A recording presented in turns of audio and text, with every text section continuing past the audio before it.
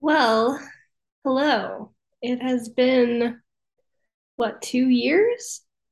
So this is a set of three episodes that you're about to hear that I recorded with two friends, which you'll meet, back in February of this year. And I kind of sat on them for a minute and I decided what I wanted to do with them. And I decided to release them as a anniversary project.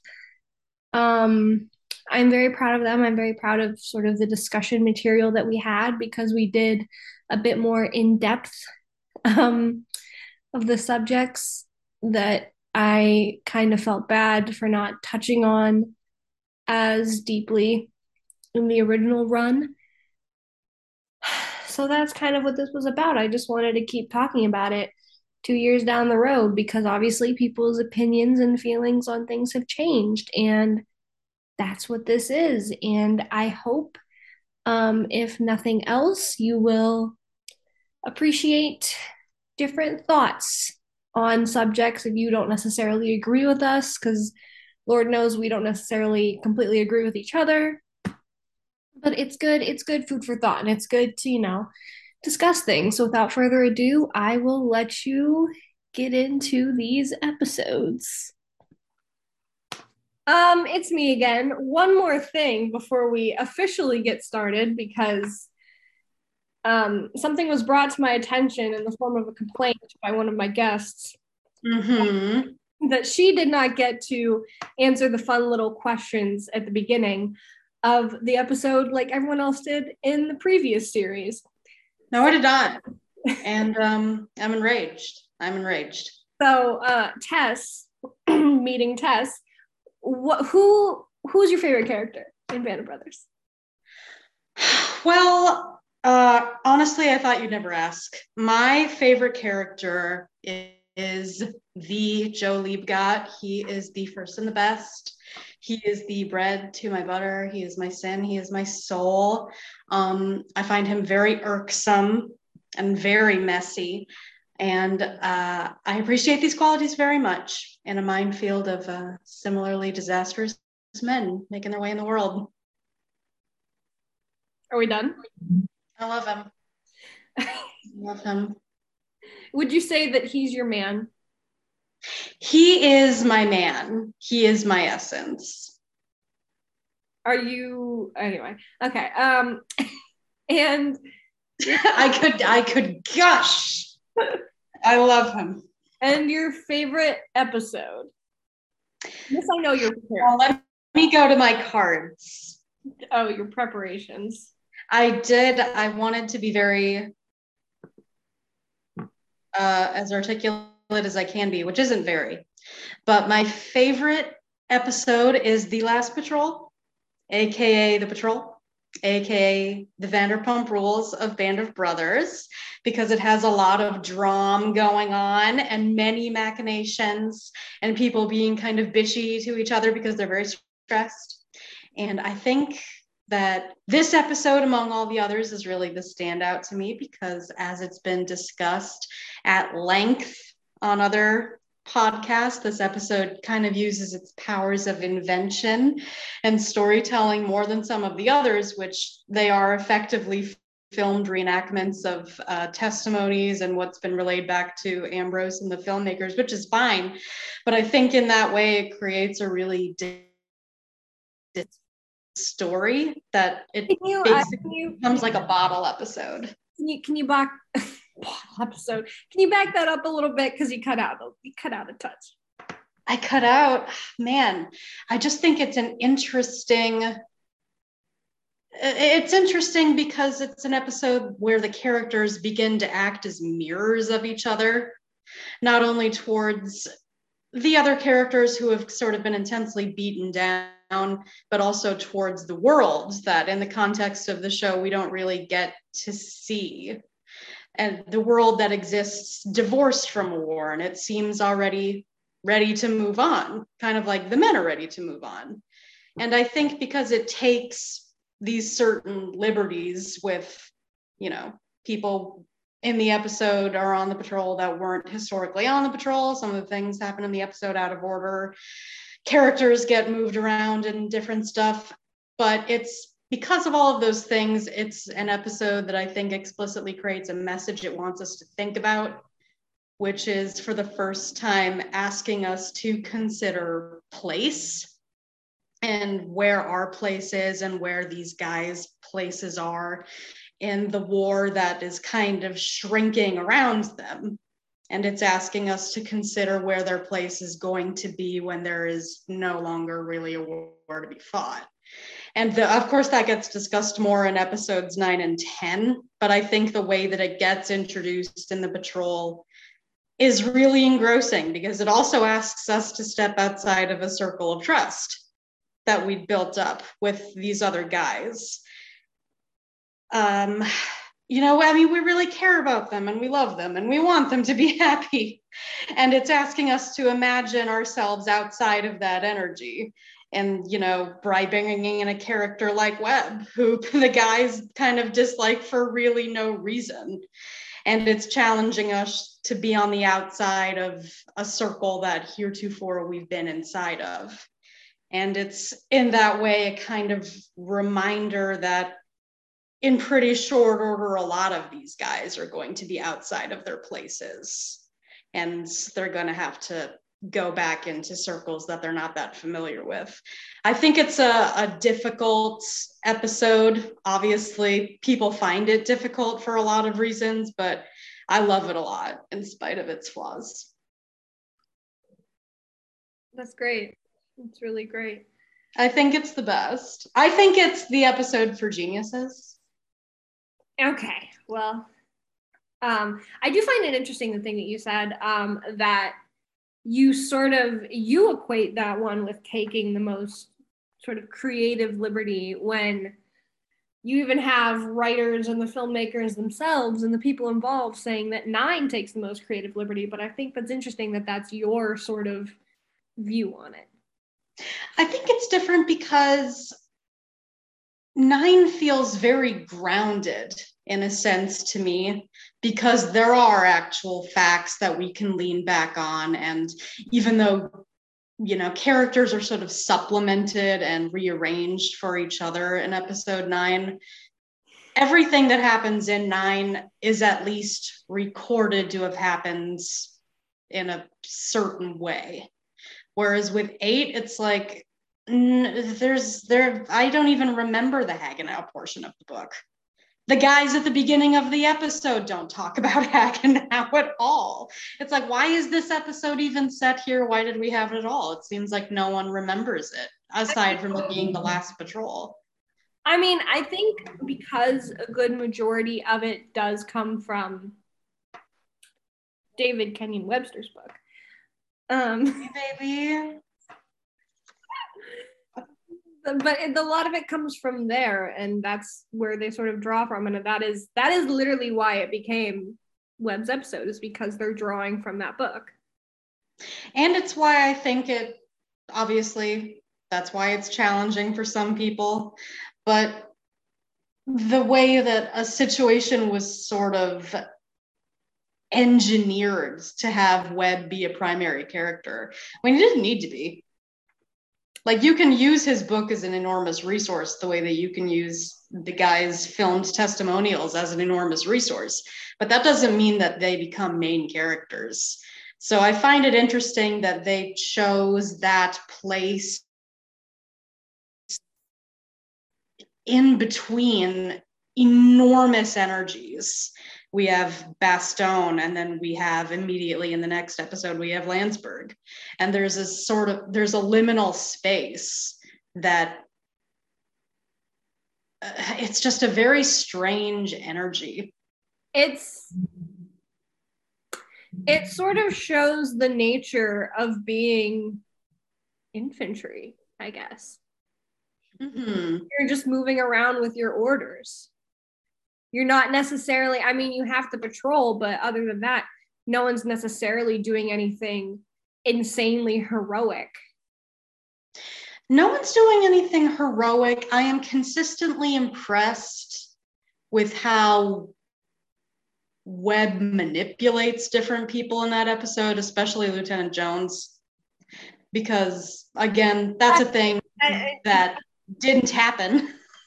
And they're only putting it in there to make some sort of a statement about Webb as a character, which again, they didn't need to. All of it's kind of like, I would love to know what the original impulse is. Because nothing that he does makes the other guys really look good. This is the first episode where I'm like, these guys are dicks. Like, why are they acting like this?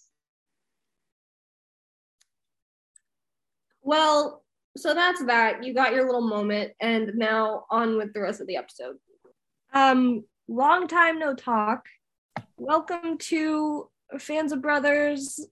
I'm gonna call this season 1.5 because it's not really a full set of episodes. It's kind of just like a mini series. And what we're doing now is something that I've thought really long and hard about. And there are some themes present in this show that aren't necessarily things that are touched on often when people think of Band of Brothers. And I really just want to delve into them and have a good discussion with a couple of who I consider to be great minds of the fandom. So joining us, we have someone who is no stranger to it. We have Rachel. Hi. And then a newcomer, we have Tess. Hello. So these two lovely people I have been in talks with to pick like 3 topics, and we're just going to really get into them. And the first topic that we're talking about today is the role that women and sort of gender overall play in this show, because even though it may not seem like it, there is quite a bit of, I think, maybe not necessarily commentary, but nods to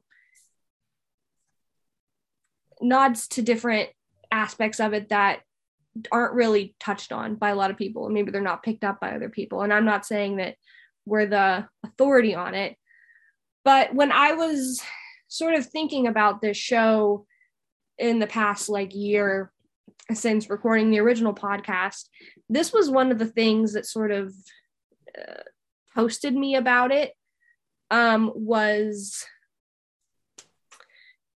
women don't play a huge role, and I'm not saying they have to play a huge role, but the role that they play is, I guess, not a favorable one, but it's done in a way that is so, I guess, insidious, and it's very sly. They're almost non-entities. Like they're set pieces. Women become set pieces in this show. And that's something that has sort of bothered me about it. And I really want to talk about it.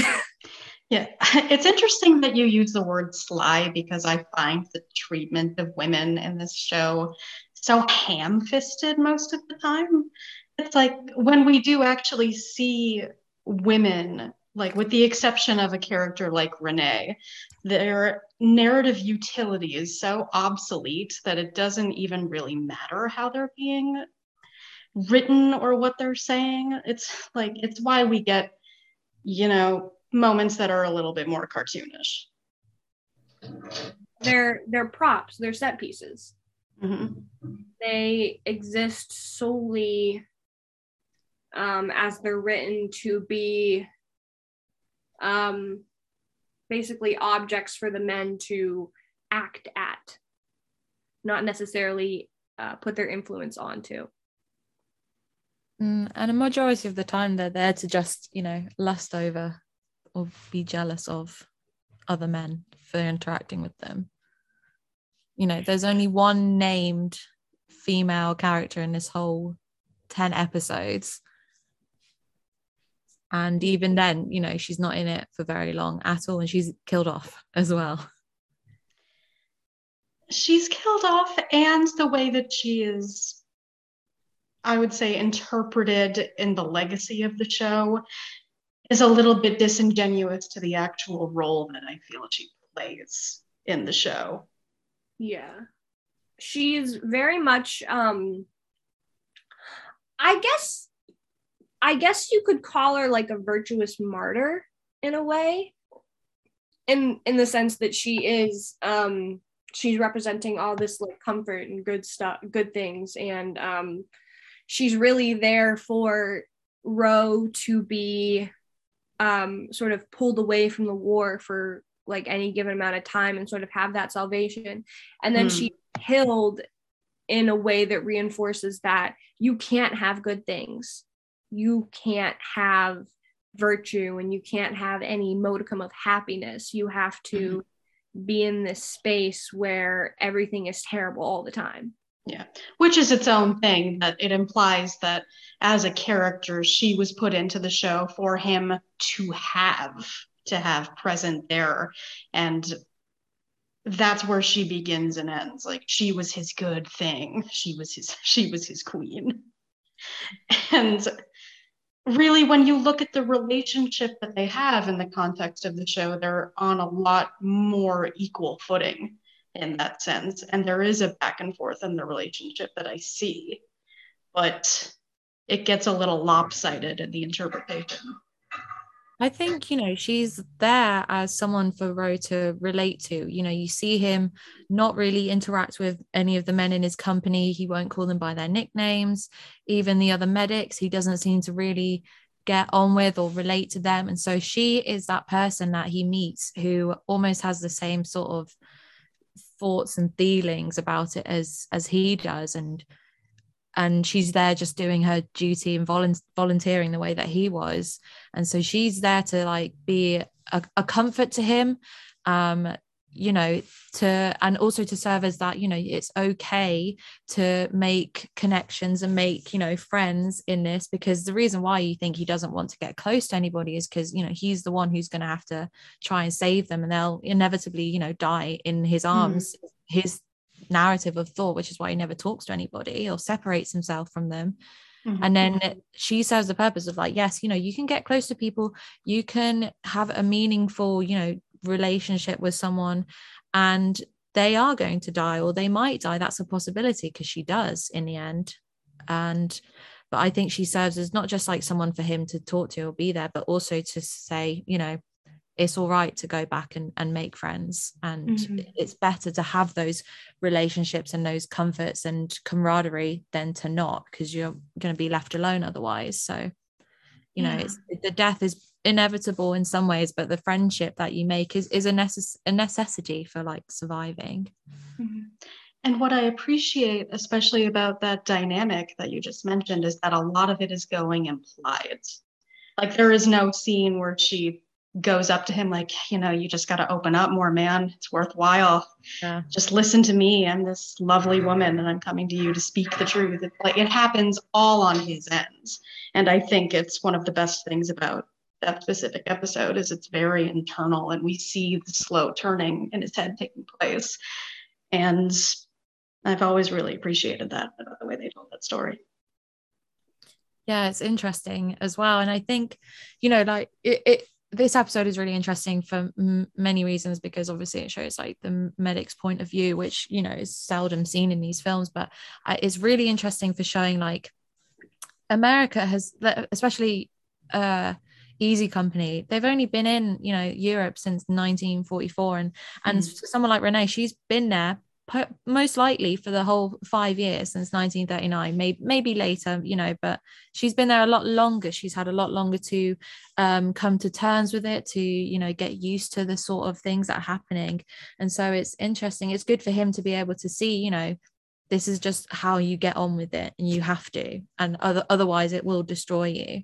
And it's interesting to have that dynamic in it as well. Like, it's not nothing is said explicitly about that between them, but they do talk about, just themselves and their, just to have someone there as a comfort, who knows what they're doing, is going through what you're going through, but has learned how to deal with it.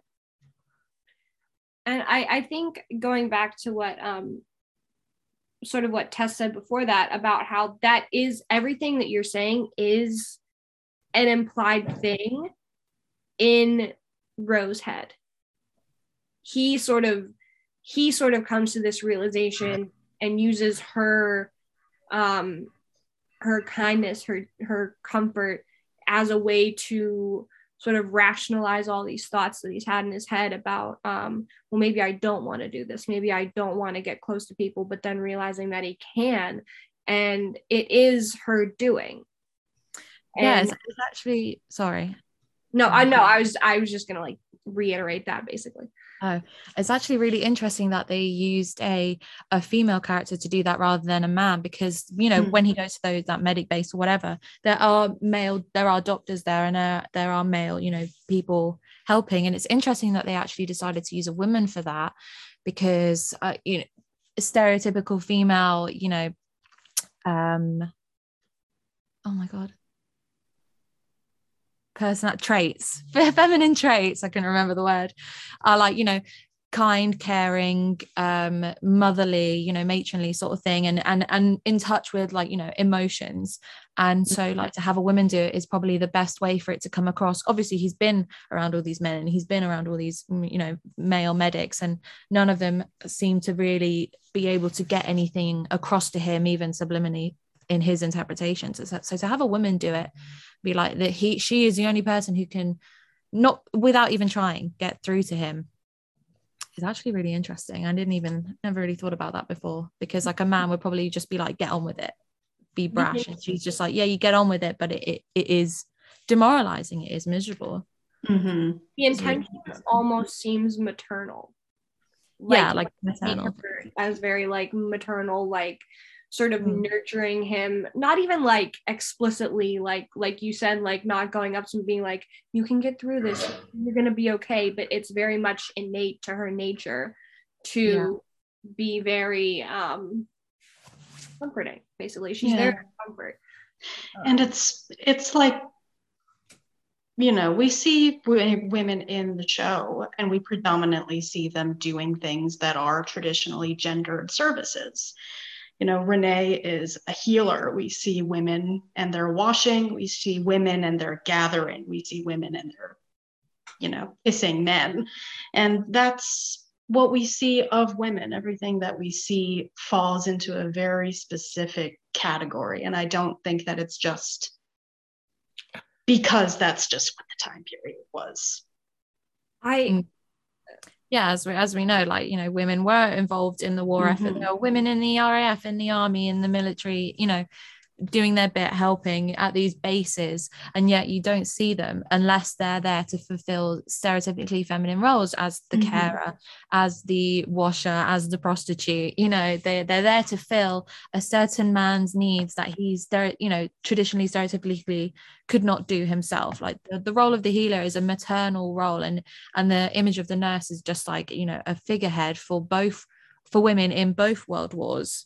So she was the pinnacle of femininity, is this nurse, because they act as mothers, and obviously lots of men go on to marry their nurses as well in these wars, because they're being cared for, and these women take on the emotional burdens that these boys can't, because then that's not masculine, essentially. And so you see these women fulfill roles that the men themselves can't do. They can't, you know, be their own mothers. They can't heal themselves, you know, without the women. You could say, you know, Doc Rowe does that, but that's because, you know, he has to. He's part of the company. That's his role. Yeah. He got picked for it.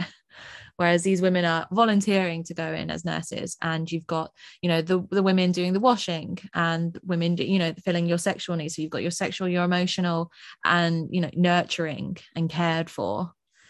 You know, they don't have to do it themselves. These women in the show are there to fill specific roles rather than be a historical reference or like an example of what women did in the war. They were like, we're not talking about women, we're talking about men, and these women are just here to help them do these things or whatever.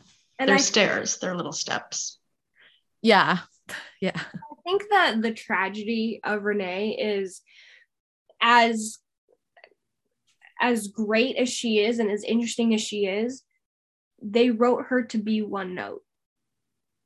they wrote her as completely, not saying that, in the one episode she's in, she had to be this amazing, dynamic, completely arced character, but they wrote her with one specific trait in mind, and they did it well, but she sort of gets pushed aside in a lot of interpretations because of that, because there are no other things that we know about her. We know nothing about her life.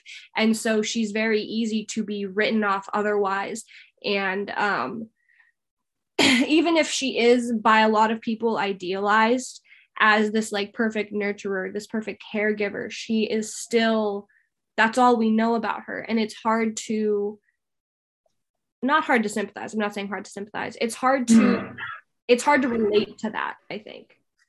I sort of like a little bit disagree, because yes, she's obviously as the character, she is a nurse, she's a healer, but she's also shown to be dealing with it, in the only way that she can. Like, she's not a perfect example of femininity of a woman or of a nurse even, she's there, and if anything, it just shows she's human. She's also struggling, but she's learned to deal with it, like we said. And like in that, because she's not perfect and being incredible and saving everybody that she touches, that is also like, obviously, I think helpful to Ro. He's there seeing that, like, these are the effects of war and this is what it does to you as a person, and that's what you've got to take away from it as well. Like, you can have this but also be able to make friends and get on with it, because otherwise how else can you? Because he's learned from watching her. She's not perfect. Yeah, I see. I guess my arching issue is, in a show about men, obviously the women are, like you said, there to serve a purpose, and they're not meant to be perceived as necessarily the most dimensional in their interactions with men. They're there to serve the singular purpose. So I guess when we view Renee, she is holding up a mirror of Ro's own suffering, I guess. Yeah, someone for him to relate to. Yeah, and that's her purpose. And I guess when you have that, it's sort of hard to see them as anything else, if that makes sense. Sort of. They're there to serve a purpose, and then if you're recognizing that purpose, then you can see them possibly not as a fully fleshed character. Especially, she's the only one named. You've got the women who wash the clothes, you've got the prostitutes, you've got the ones who are like, having their hair cut off. You've got the German woman at the end who is like, also serves a purpose there. None of them are actual characters. They're there for almost a narrative purpose, if that. The women in the washing are there to show that Blythe's dead. They're not there to do anything else. The idea of women as mirrors in this show, I think, is a very interesting one. We don't really, when you're looking at a woman in the show, you're looking at the character you're interacting with. Yeah, they're there to make a point about what the character's going through. And again, that's what's interesting about Renee, is I think that he finally does come to see her as her own individual, but it's immediately before we say goodbye to her within the context narrative. Yeah, exactly. And I know she's meant to be like symbolic of both the real Renee and all nurses in the war effort. But that's loaded. A loaded thing to put on your character.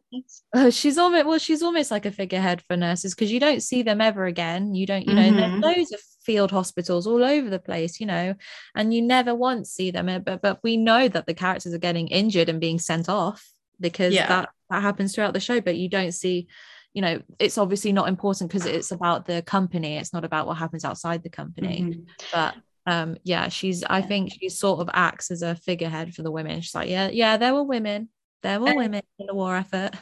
And it's an interesting, not to bring up the Pacific, but it's an interesting moment in the Pacific when you first see nurses, and it's a very jarring moment. It's like a jump scare. Yeah.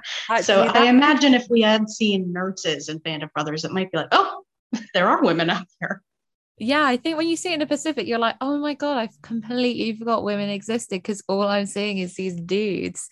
But like, it's really important because you're like, yeah, of course there were women on these fucking ships. And of course there were women like being nurses and in the army. That's why I love that. What's her fucking face? Lena. I can't remember her character name now, but her and whoever she was, love her. Yeah, she's a gal in the army, of course. And I think it's like the like sort of using women as mirrors and not really giving them like names or personalities outside of their interactions with the men. It's sort of like the joke of like Tom Hanks, for $1 name a woman, but that's not wholly it's not wholly untrue, but no. But it is interesting to see like the interactions that they do end up having with them, the sort of chasm in between the positivity and negativity. Because you do have like Renee, who does have this like sort of martyrous ending.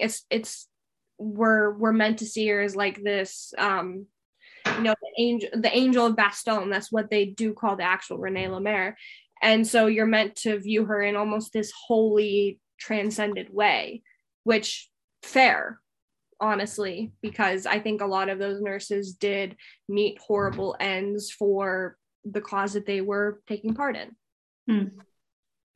Yeah, I think it's interesting as well how we don't actually see her, her body. It's just a symbol of her headscarf, the thing that she wore just casually, and the fact that he sees that, and then that's supposed to be the poignant moment, is that okay, we realize that she's dead. She doesn't even really get her own death scene, he just stumbles upon it. And then I do love the way that he uses it as a bandage, because what else would she have done? She would have probably used that eventually. They were using mattresses or whatever. So yeah, I don't know. I like, as the angel of what did you call it? Angel of Bastogne or whatever. Angel of Bastogne. See, that's really interesting, and they could have done something with that, shown her, as that, but they didn't, and they didn't even, I suppose, attempt to. Like, she was a nurse, but she was doing her job like everybody else should have been, or was. And I think that does come with Rose's interpretation of her as just being this like coming to be this compatriot of his who is in the same boat, but being the symbol for an actual person who did do so much for the war. It was almost like a shoehorning.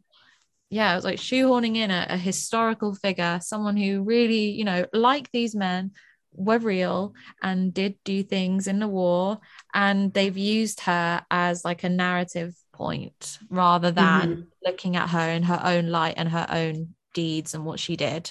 They're like, yeah, this nurse, it could have been anyone, but we're going to be like, oh yeah, it's Renee, actually. It doesn't matter, her name could have been anything, unless they so it's like, yeah, she was a good nurse, but we wouldn't know that. Like, how are we to know that she's a real person, sort of thing? Yeah, it doesn't necessarily, like, I'm not going to say commodifies her into being this just one little part of this franchise, but it doesn't necessarily trivialize her either, but it makes it this sort of more accessible figure in history that not many people would know about without it. But I suppose not many people, like, we didn't get like do we get a last name or anything? As a viewer, we understand that this company is about the real men because you've got them being at the beginning. What they could have done to, enforce the idea that Renee was a real person, this was what she did, and she did die, and they could have had them maybe talking about her or having someone who knew her or worked with her doing an interview as well. Otherwise, she's just a character. Are we supposed to assume that every person they come across is a real person? you know, especially if you're not coming across anybody else who is a real person, you know. When you come across this nurse, you're like, oh my God, a woman. And then also, how am I supposed to know that she's a historical figure? How am I supposed to know that? Yeah. That is something that's Yeah. why it's like the fact that they're using her as a narrative, a way to move along the narrative, but also having her as a historical figure is just, it doesn't really make sense to not have her be a more of a character or have her character explain more. Because as the viewer, they're aiming to educate, right? This is a historical like piece of television aiming to educate you about these real men. By including a real woman, you would assume they would try and educate you about her as well and make it known that she's real, you know. And there's no hint to that at all. Instead of making her into a plot device, she is a step. Yeah, it goes back to the idea of the audience's responsibility to do their own research, which is a heavy responsibility to put on your audience, you know, depending on what they're going into the show to get.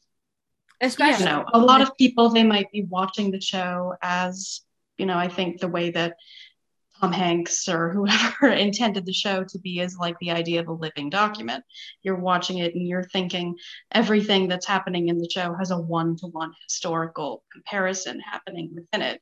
But then you have other people that will watch the show and they'll, you know, the baseline of a man is talking to a woman, and that's exciting to me because that could have an emotional possibility for me as a viewer. Yeah, you're relying on them as the storytellers to have done the research and to be telling you the important parts rather than letting you figure out what's real and what's not, you know. But it's also sort of, I'm trying not to call it a pitfall, but it's a little bit of a pitfall to introduce the one named female character halfway through the series, considering what they have already done with unnamed female characters to that point in the series. Because you have, I think, like some of the first instances where we see a female is in the I think it's the washerwoman first and foremost. And she is, you know, speaking with Malarkey, and she's used to, like you said, show that we've lost people, and that's, you know, another narrative framing device of how they shot that shot. But she's not interested in his life. She is she's just like, okay, here's your laundry. Oh, you guys are heading out again, I'm sorry. And then we never speak to her again. She's just a flash in the pan. And then in the next episode, like, we have a few seconds of them in a pub talking to girls and trying to, you know, get them to get a warm bed to sleep in that night or something. And then like the big next time we see women is in episode 4 so that's the washerwoman's at the end of episode 3. They're talking to girls in the bar in episode 4, and then they come across what they're doing to the women in the Dutch town, which it's sort of a jarring move from that whole thing to a singular person's interaction with a woman.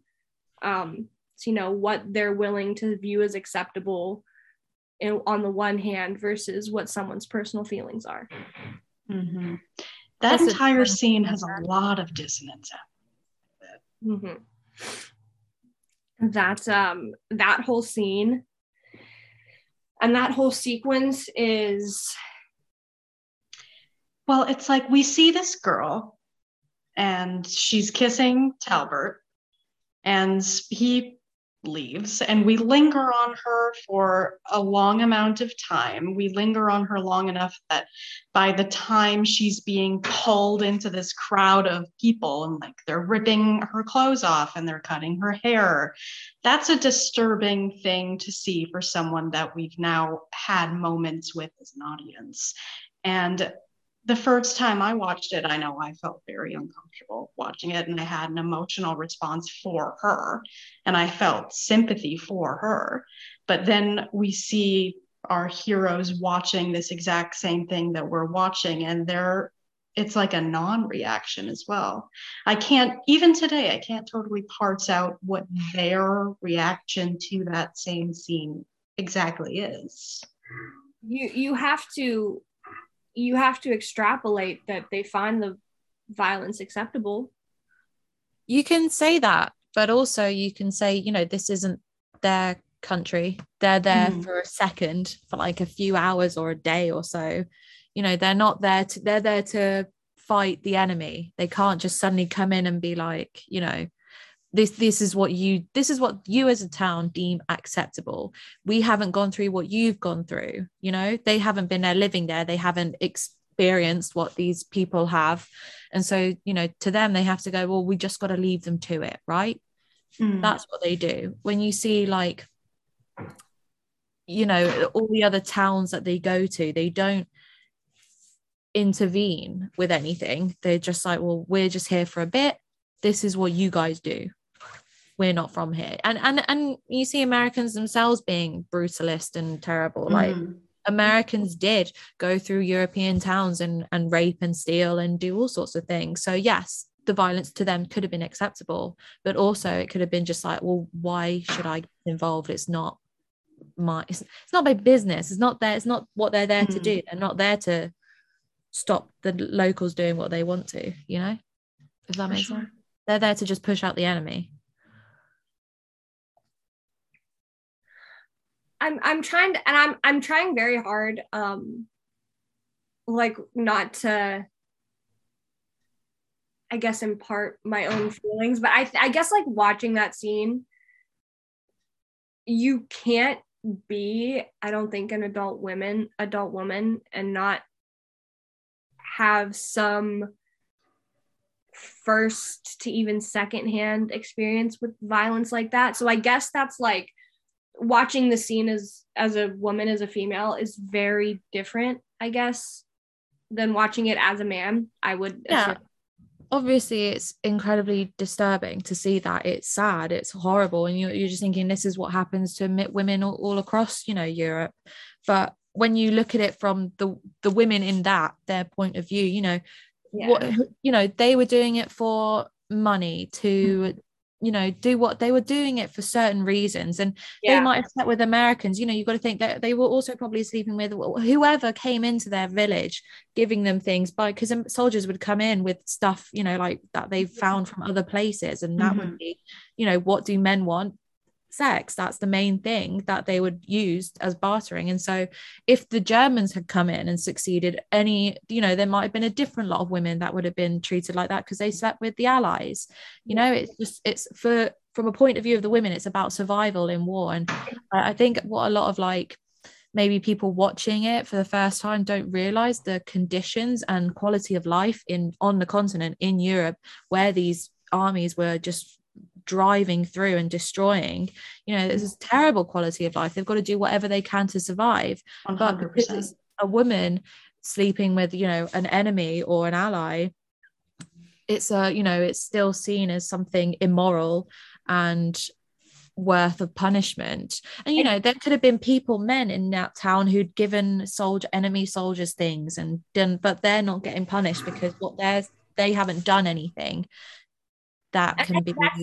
And that's what I was, I guess that's what I was trying to get at, is like, you don't know the amount of struggle, coercion, whatever might have been involved in their sleeping with either side, because obviously like they were probably like more willing to sleep with the Americans, the Brits, whoever came through that was there to liberate them, than they would have been to sleep with Germans. But they more than likely had to sleep with the Germans in order to, in a lot of cases, stay alive.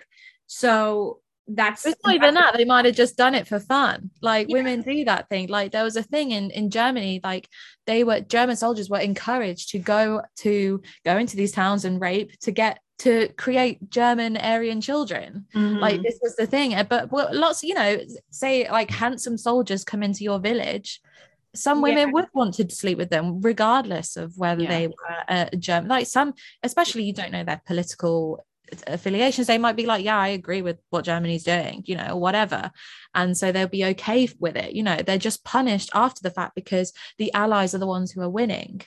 You know, if the Germans had won and they'd done is slept with Germans, they'd have been fine. But it's because the allies were winning and coming into their villages now that they're like, well, we've got to show that we don't agree with what these women were doing, and we've got to punish them, we've got to humiliate them, is what they were doing. It wasn't so much as like, oh, you're bad for what you do. Like, we want to humiliate you. And humiliation, I think, if you're on the winning side, has a certain sexual component to it as well. Yeah, absolutely. So obviously it's difficult to watch, and I think it's another part of the show which is sort of like just justified as, oh well, they slept with the Germans, but you know, you like I need a little bit like more context in there, and that's women again being used as just like, oh well, yeah, this is what happens. You're like, well, okay, give me a little bit more. Like, I need, you know, as a viewer, you want to understand really. And I think they do try for a little bit of sympathy, at least in my reading for it, with the bit where they're rolling out of town and they see the woman with the baby. Like, if that's a sympathetic shot to me, but again, the way that we see them reacting to it is interesting, and it doesn't always flow with preceding shot, where it's half condemnation, half pity. It's interesting. It's almost awkward, like they don't know what to do. Okay. Yeah, you're like, you see this woman on the side of the road with her hair cut off and she's got a baby. You're like, I don't know what to do for her. I don't know what I can do, because what do you do in that situation? Because you're, like I said, you're just there for the day, if that. It's like, I feel bad because, you know, you're a woman with a baby and you've clearly been thrown out of whatever society you lived in, but I kind of think that maybe you deserved it.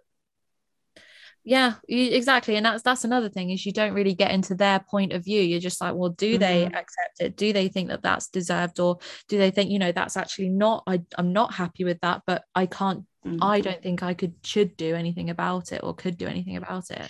I understand the non-reaction, but it's moments like that that makes me wish that we had a little bit more of a concrete, condemnatory, or I think sympathetic like response to it. Yeah, because it just makes it confusing. Exactly, like, oh, serves you right, and then they go and, you know, sleep with someone in the exact same situation, and you're just like, oh, well, hang on, you know. Then you're trying to corner women in barns. Exactly. That becomes the same thing, where like, to the perceived victor go the spoils, and they assume that they've won. So Les is like, I'm gonna get this girl in this barn. And I was watching that scene last night. I could barely even look at the screen. It's so cringy, isn't it? Horrid. Where it's like, you don't know like what what his intentions are, but you're not really sure what his capabilities are. So like, how far is he willing to go to get this girl to sleep with him? Obviously he backs off after. But it's the fact that, like, you know, well, he's not a very aggressive character. He's not very big, you know, he's not really that threatening. So you're like, well, this could have easily been one of the others who are way worse than Luz in demeanor and things, and they probably could have pushed their way through. And it's like how far was he willing to go? And like, you know, knowing that she's scared, knowing that she feels very unsafe in that situation. Thankfully she slaps him and he does take the hint, but but we don't really know what the preceding shot for that was. Like, why? What did he do to get him to? Exactly. Well, I think he's a little guy. She probably could have knocked him out if she wanted to. You could tip him like a cow. But it's sort of such like a weird thing to see, where like, I don't know like how much of what he maybe would have saw in the town, and that probably would have left his brain as soon as it happened, because those things tend to not really stick with you I guess, if you're just like moving through it passively. Yeah, again, it's just like down to individual experience whether that stuff would affect you, because again, it's things that they've never seen before in their lives, you know. They're coming to destroyed places that are, you know, in poverty because of the war, and then they're just shooting with snipers and shooting through these towns. And like, you know, I can't remember what the episode is, but when they're trying to move into that town that's just covered with like Germans, and they're trying to get the sniper gone, and there are people sat inside, you know, they just have to live there while these people are just through their town. And so I guess it's down to individual thoughts. Like, you could, by that point, tune it out and just be like, yeah, another horror of war. Or you can let it affect you and remember it. Like, you know. Like that, like, I probably, in the grand scheme of what they were doing, that probably was rather insignificant. So I just find that parallel interesting, not incredible, interesting, that like willing to do sort of like the same thing. But he got a big old rejection. But then I think it's interesting that scene flows immediately into Janovic in bed with the girl.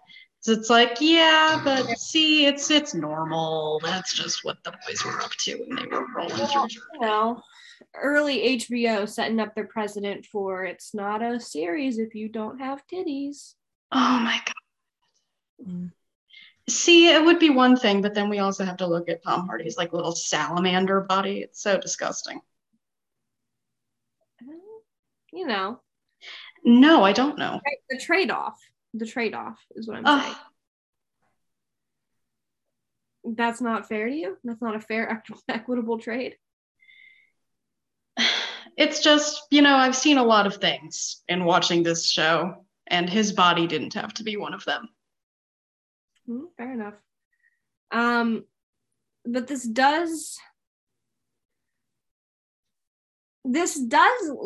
whole singular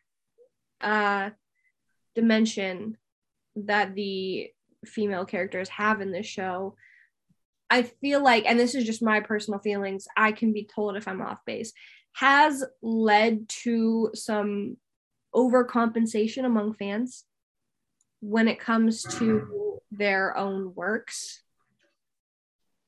I feel like they have and I'm trying very hard not to step on any toes, but I feel like there's sort of this compulsion to make your female characters as strong as they can be, because that's not a presence that is a part of this show. Clarissa Doreen Purell, the first female paratrooper. Is that who is she real? No. Oh, is she real? I just didn't know if you were like actually like citing something, and I was. No, that's my name for the first female paratrooper. Clarissa Doreen. But like, it's true that like they do this overcompensation to make the first female paratrooper trope, I think, is very common, and there are so many versions of her out there, and I don't necessarily disagree with it. I think that is something that, if you're into it, let her be as strong as possible. But I think she's always put in with, and again, this is like a fan thing, but she's always put in, and she's always sort of tamed by the power of the love of one of these men. And it's like, that's like her whole point, is to exist as a romantic placeholder for them. And I'm not saying I disagree with it, but I'm just saying it's an interesting thing that and it's an interesting phenomenon that happens with it. I mean, it's playing with the polarities of gender that gets set up in the show, where, you know, your men are traditionally masculine characters. And then when we see women again, they are very gendered in the way that they perform for these men. So obviously, to set yourself apart in the universe that you're building off of the show, you would have your female character behave masculinely, which has an internal logic to it, but it also creates a sort of a condemnation of femininity in that It's sense. I'm not like other girls complex, I'm going to be in this story, but I'm not going to be a nurse, and I'm not going to be, someone just in the villages that they visit. I'm going to be in the company. I am a woman, I am equal to them, and I am, I start off with perhaps masculine tendencies because I'm in this position. And I will be impressive because I have those masculine tendencies. Exactly. How do I set myself apart? How do I make my character interesting, eye-catching to these men? Which I think is interesting and fair enough. Like, there were women in the army. Yeah, they were there. It's girl bossing, not too close to the sun, but it's girl bossing just close enough to, as soon as you have their attention, you can go right back to how you were supposed to be. Yeah, I mean, let's be real. The ultimate goal of these fics, or are to end up and be romantically involved with one of the characters. So how they get there is almost doesn't matter, because what we know going into it, what the end goal is. Mm-hmm. But it's also like, and it's interesting the sort of gymnastics that are performed to get women into, at the time they weren't necessarily in combative roles. I know there were female fighter pilots, but like in terms of like ground combat, that still was not a thing. And so it's the quote that you put that was like, a woman being in the foxhole would trample the male ego. Yeah. And it's how you're able to write that to where she isn't a threat to the man's ego while still being girl boss. She's powerful, and she's, sometimes, but not all the time, sexual, and she's very smart, but she's not a threat to him. No. Not only because she's a woman, but because at the end of the day, she will defer to him. And again, I am fascinated by this compensation that's done, because there is such a blank slate for women in this universe. Mm-hmm. And the blank slate is large enough, obviously, when you're talking about creating something from a pre-existing universe that also has a historical precedent. But I find it curious that in most of these works, it's like she is the first and only female character. Mm-hmm. She's like so special, but there's no other women that we really see, unless they have interactions with Renee.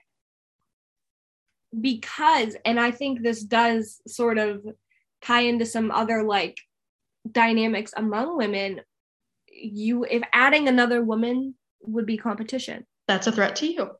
Yes. But I just find it wholly fascinating, the worlds that they create, because they do sort of conglomerate all the like one singular traits into like one person. So like, she's a caregiver, she's strong, she's smart, like you said, and they take all these like single characters and put them into one, and to be I can do it better than they did. Yes. And it's just something that I've noticed, and it's very fascinating, and it's very present, I think, among young women in this fandom, which I appreciate sort of the sentiment of it. Of course. It's like, I'm glad that you are creating space for like powerful, strong women, and you're putting your input on that, but it doesn't feel misplaced. It just feels not comfortable.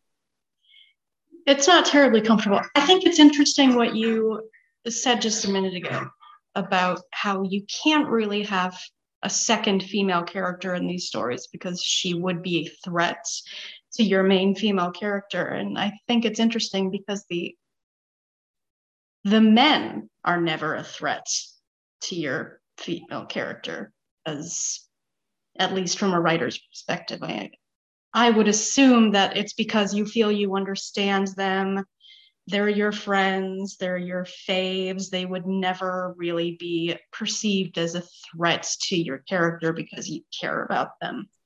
When in reality, that I don't think that historically that is necessarily the case.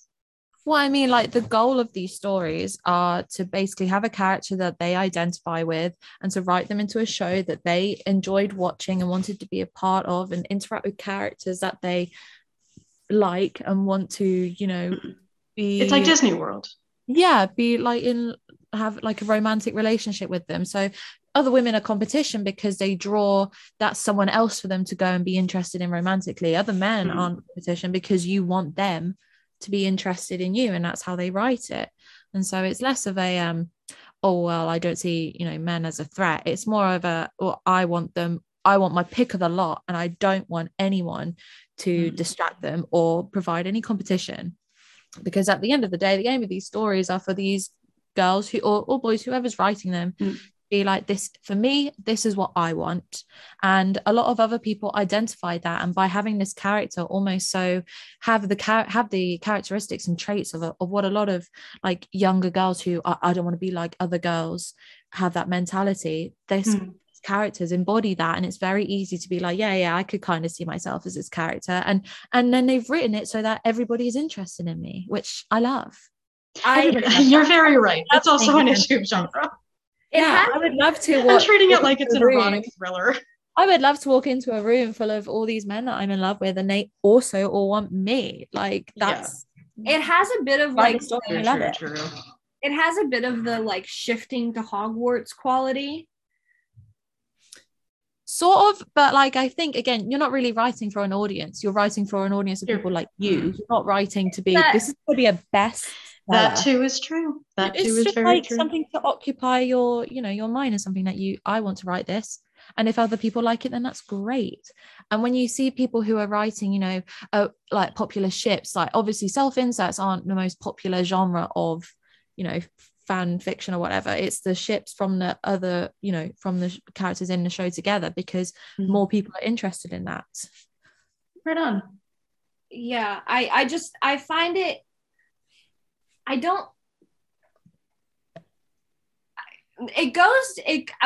this might just be like where my mind goes, but it goes down a path where you sort of become, I mean, you're obviously like the only girl in the world. It's sort of like that sort of thing, and nobody else compares to you, and it sort of goes down that not narcissistic path, but it's a self-indulgence. It's a self-indulgence. Yeah. You know, when you daydream, you know, do these people do they not want to be your friend? You know, who's going to write a story where everyone hates them? Of course they're self-indulgent. You want to put your best qualities of what you think people want. You think people think of good qualities in you. Yeah. And so you project them onto this character, which you also want to identify with. And then, of course, everybody is interested in them. Of course, they're the best at this. Of course, they're the best at that. Of course, they have flaws, but they're endearing. You know, it's a character that you want to be. You're not writing for a mass audience. I have just always been so fascinated by the Your Name community. I have always been fascinated by all of them, and just the way that they write these women to be how they are.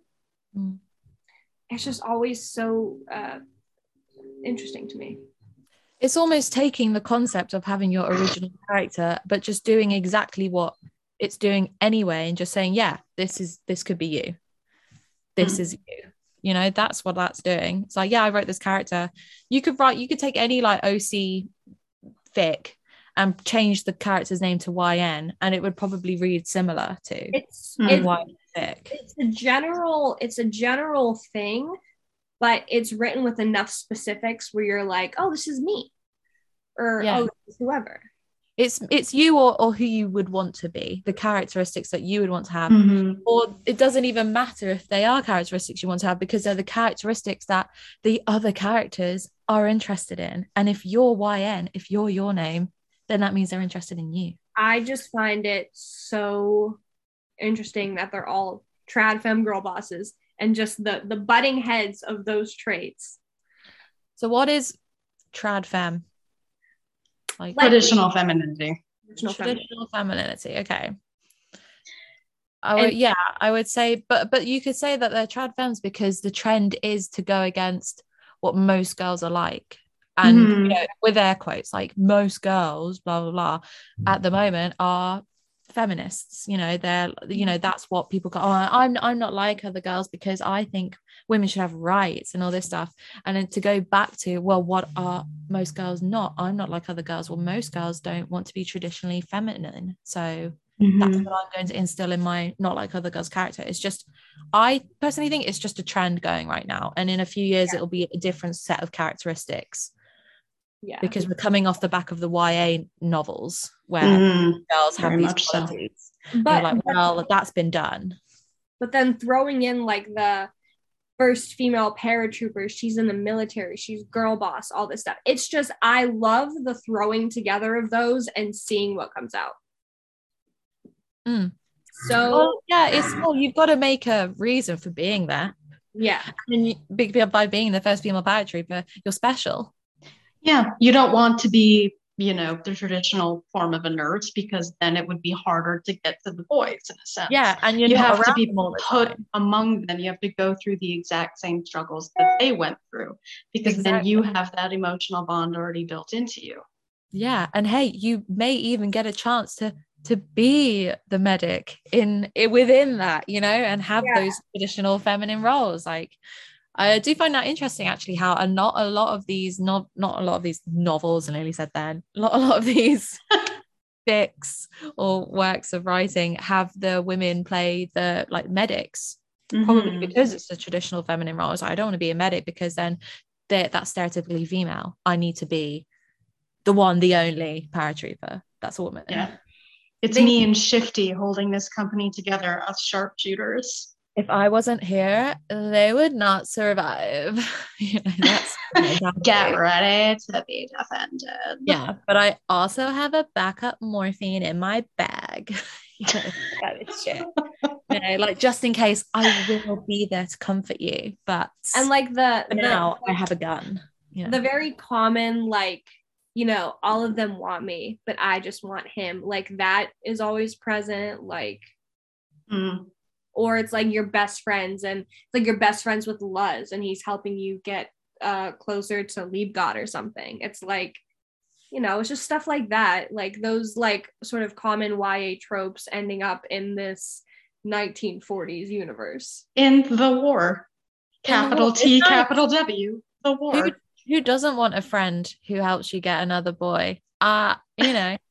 Come and get it, boys. Would I personally want to be involved in World War II? No. Good to know. But if the fic calls for it, I will step in and be YN. I will do it. If who is it? If Nixon comes a knocking, who am I to say no? To Richard Nixon? Well, I hope he's not. Well, the knocking is a wiretap, but we won't talk. Yeah, if Tricky Dick slips through your letterbox, get him out of there. So on that note, talking about wiretapping, I think we're gonna call this. We've wiretapped every single one of these listeners. Yes, we have all your personal information now, and podcast says hypnotism. We are going to go so we can check our Twitter for your doxed information. I just want to say thank you once again, and to Rachel. Oh, thank you. Goodbye. Thank you for being very, very intelligent. And Tess, thank you for being very intelligent as well. Oh my God. Thank you. Oh my God. And thank you, Sarah, for also being here. Yeah. I'm being intelligent. I'm just facilitating. And we will talk to you in the next episode. On the flip. on the Yeah. flip. We ran out of women to talk about. Yeah, we did. Sorry, girls. Sorry, girls. Bye, girlies. Bye. Bye.